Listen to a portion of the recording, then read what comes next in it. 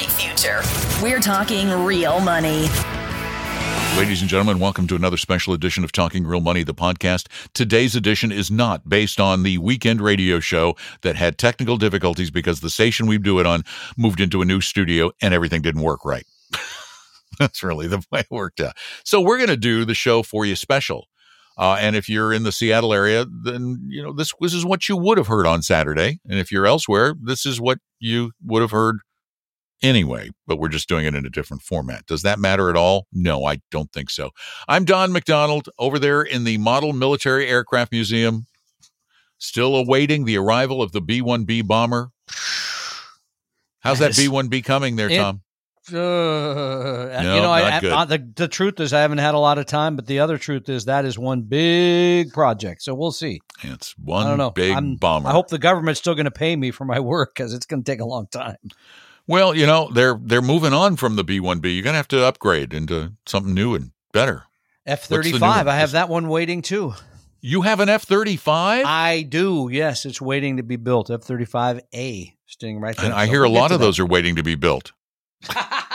We'll get her done. That's what I hear.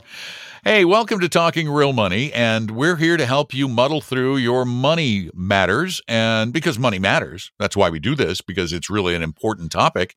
And we want to talk today about eclectic investing. We believe, and we've believed for a very long time, that investing should be simple. It should be straightforward. It shouldn't be particularly complicated, and your portfolios should consist of a massively diversified mix of equities and bonds and some emergency cash. Basically, that's a portfolio to us.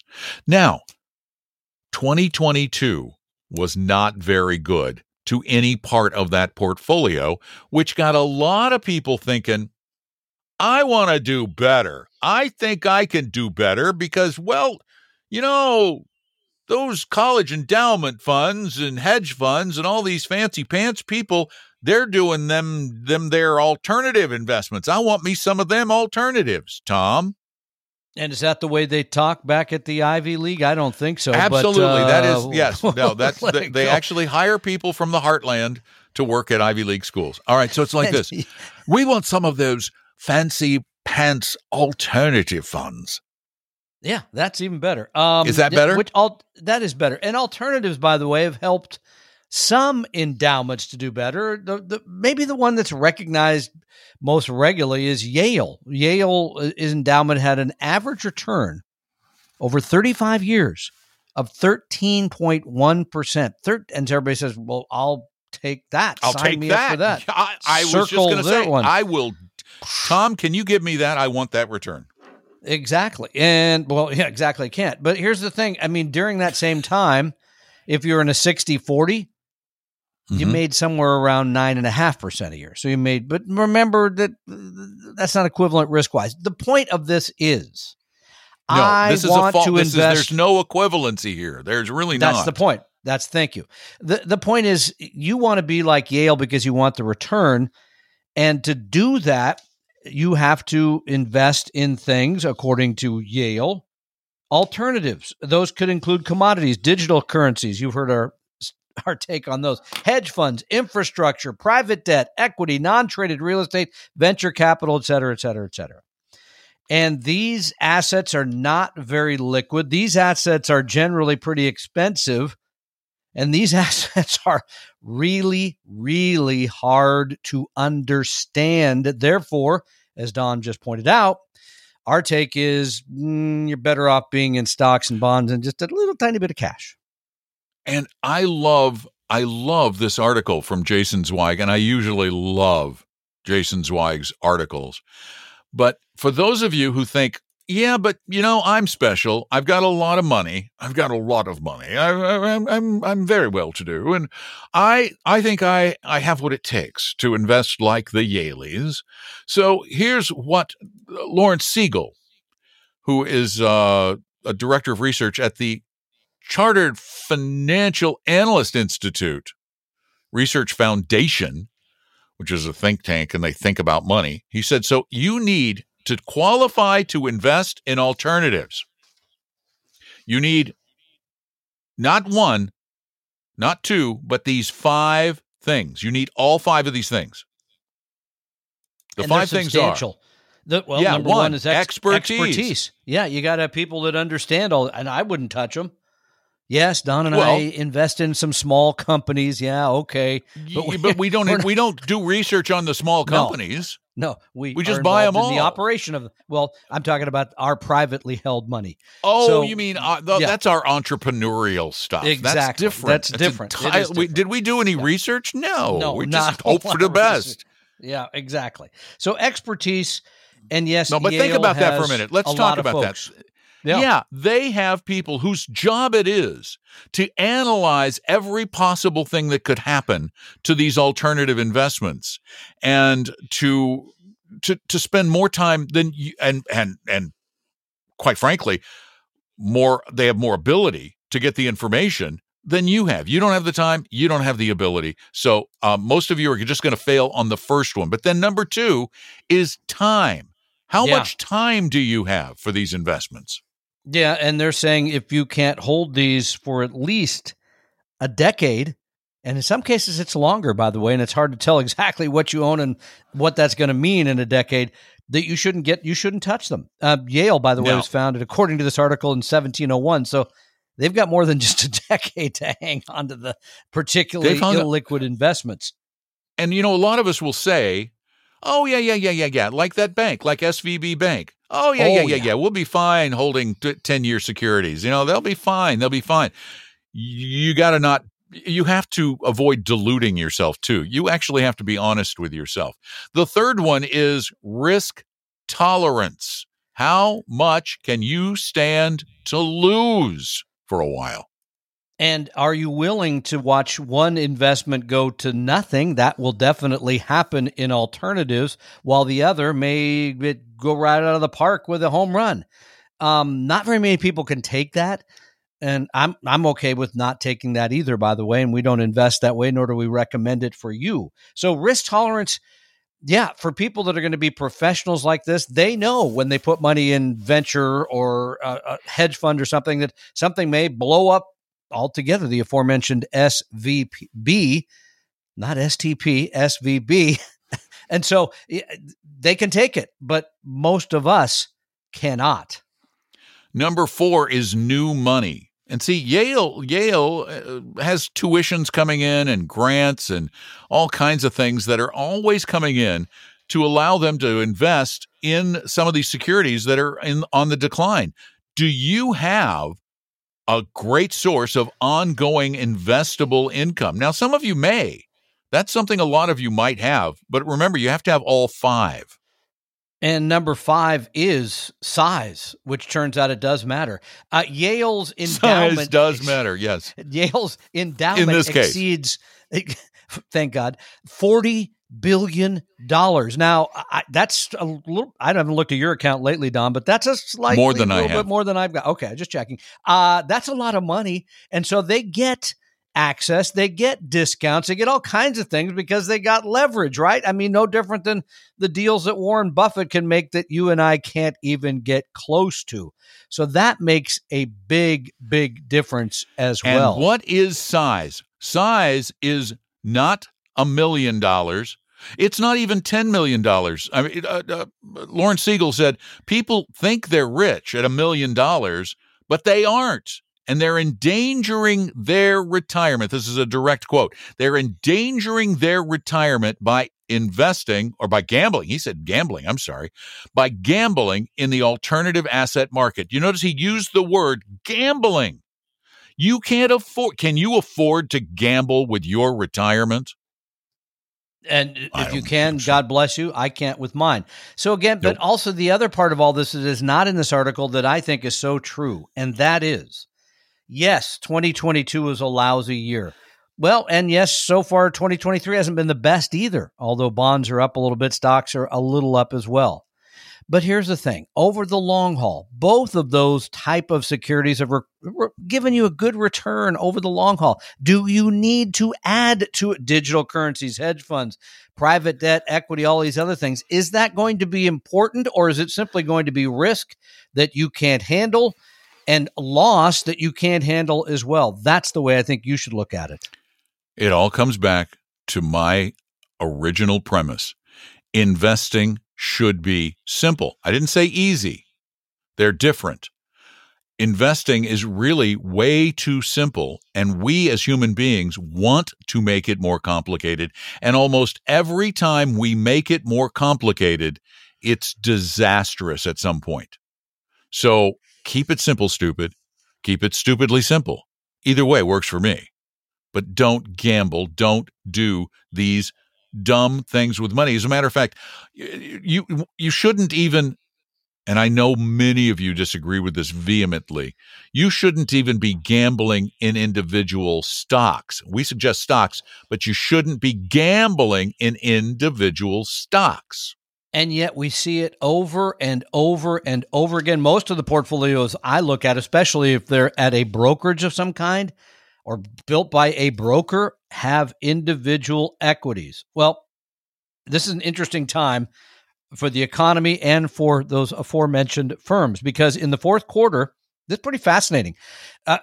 Earnings for S&P 500 companies dropped by over 4.5%.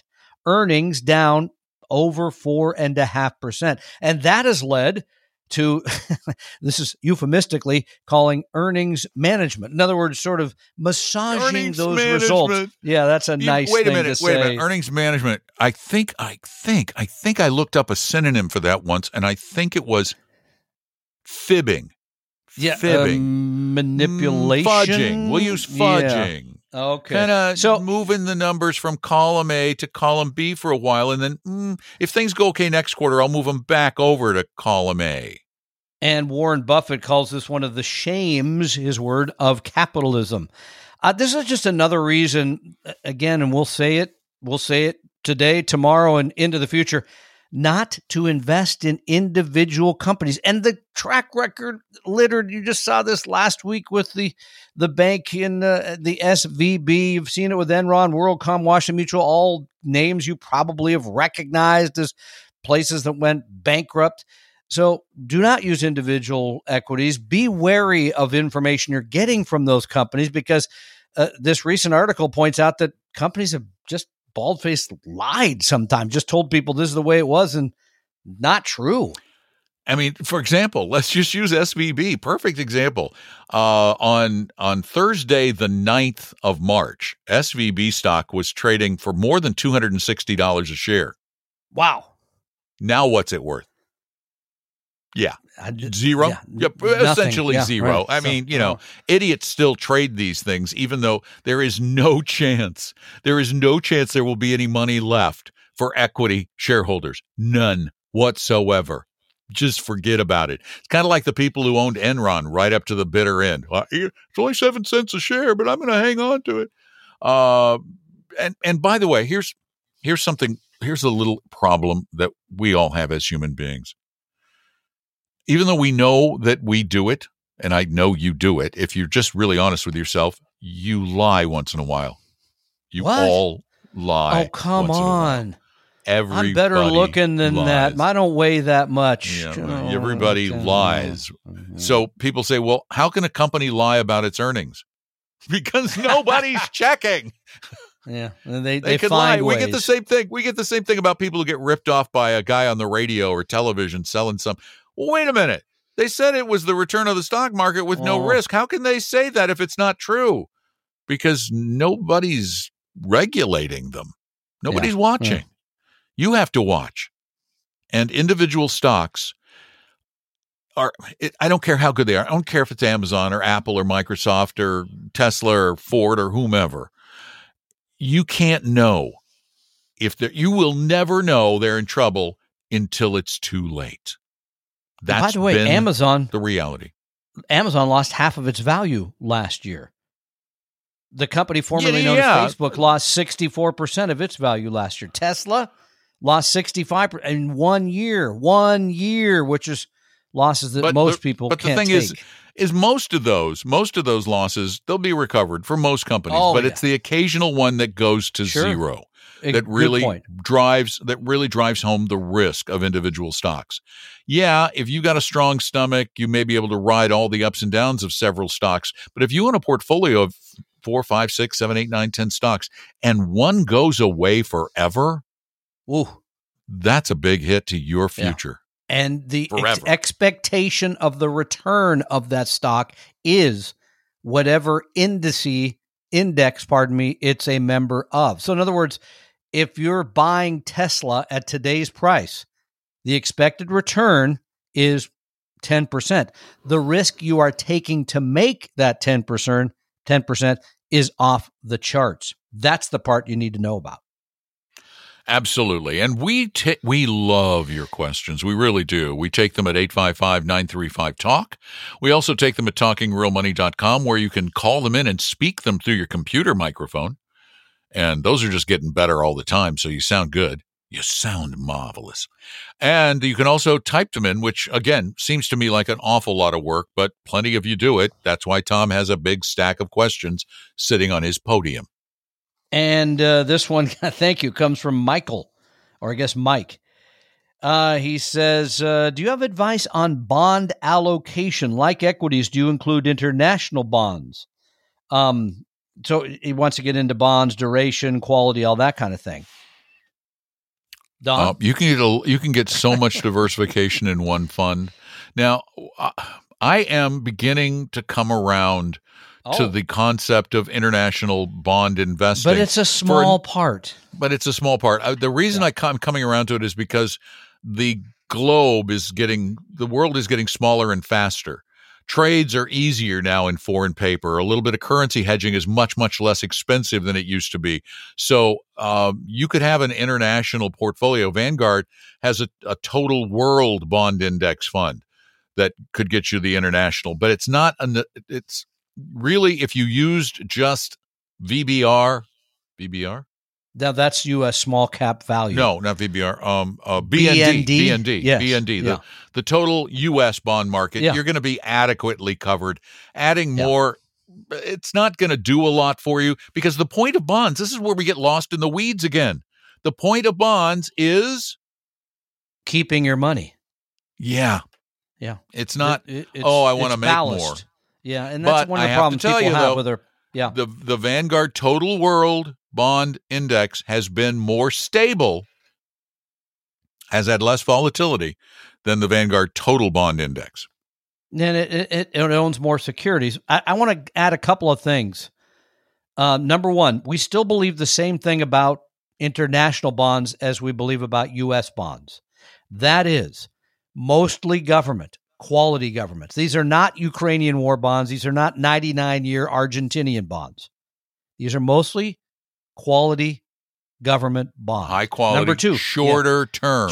I was getting to that. Yeah, I mean, these are not long-term, securities. These are 0 to 9 or 10 years. You're really not going to go way out, to try to make more. And by the way, you don't make more. That's pretty interesting inversion we got. Anyway, the point is, still the same principles apply. Adding international, a small amount, has been a big help over a long period of time, or a help, I should say. Not a big help, but a help. Not on the return side, but on the stability side. All right, this comes from Steve. You ready? This is a good one. Yeah. I'm wondering why the retirement contribution limits are significantly higher for 401k programs than for individuals that have no retirement plan at work and must contribute to their own personal IRA or Roth. This is easy. Oh, okay. This was started by the United Parents of America. It was they required that this be in effect so that when mom or dad says life ain't fair, they can point to 401ks and IRAs and just say the reason why the difference. Life ain't fair. There you go. Yeah, he says this puts us at an extreme disadvantage under these federal guidelines. Any suggestions as how one can compensate for this? Yeah, we've mentioned this before. invest you could outside save of the money in a regular brokerage. It's not that you can't save. You just can't save with the tax.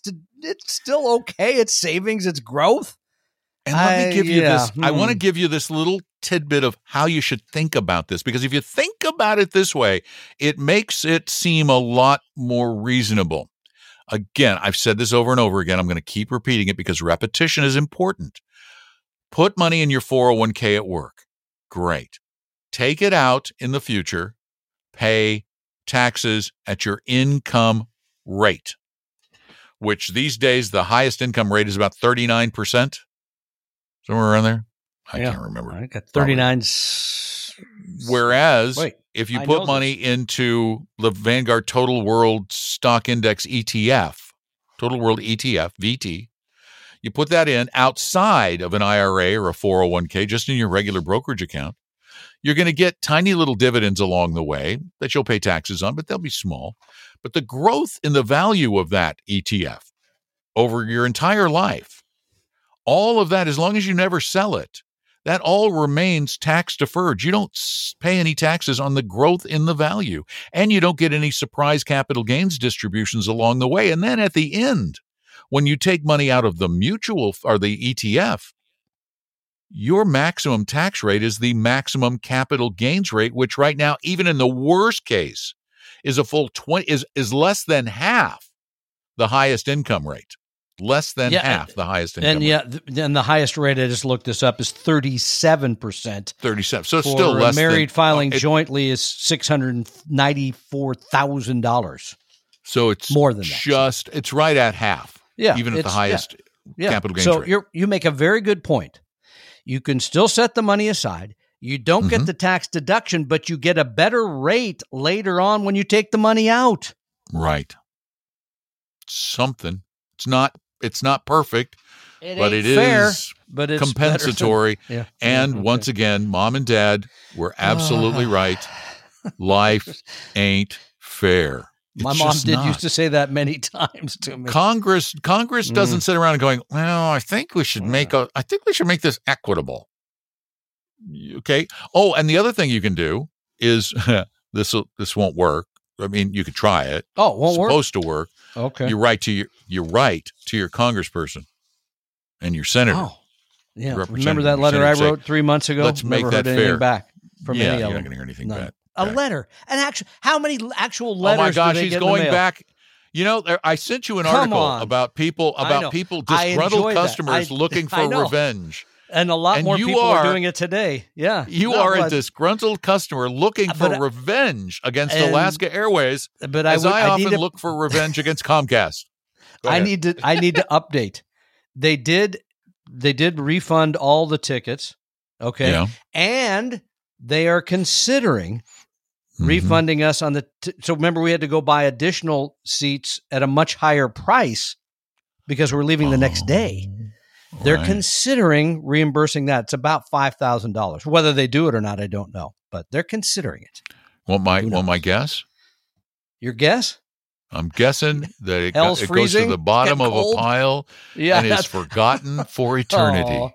Oh, it kind of hurts, but okay. Yeah, I'm sorry. So, I think that's kind of the reality of life, sir. All right.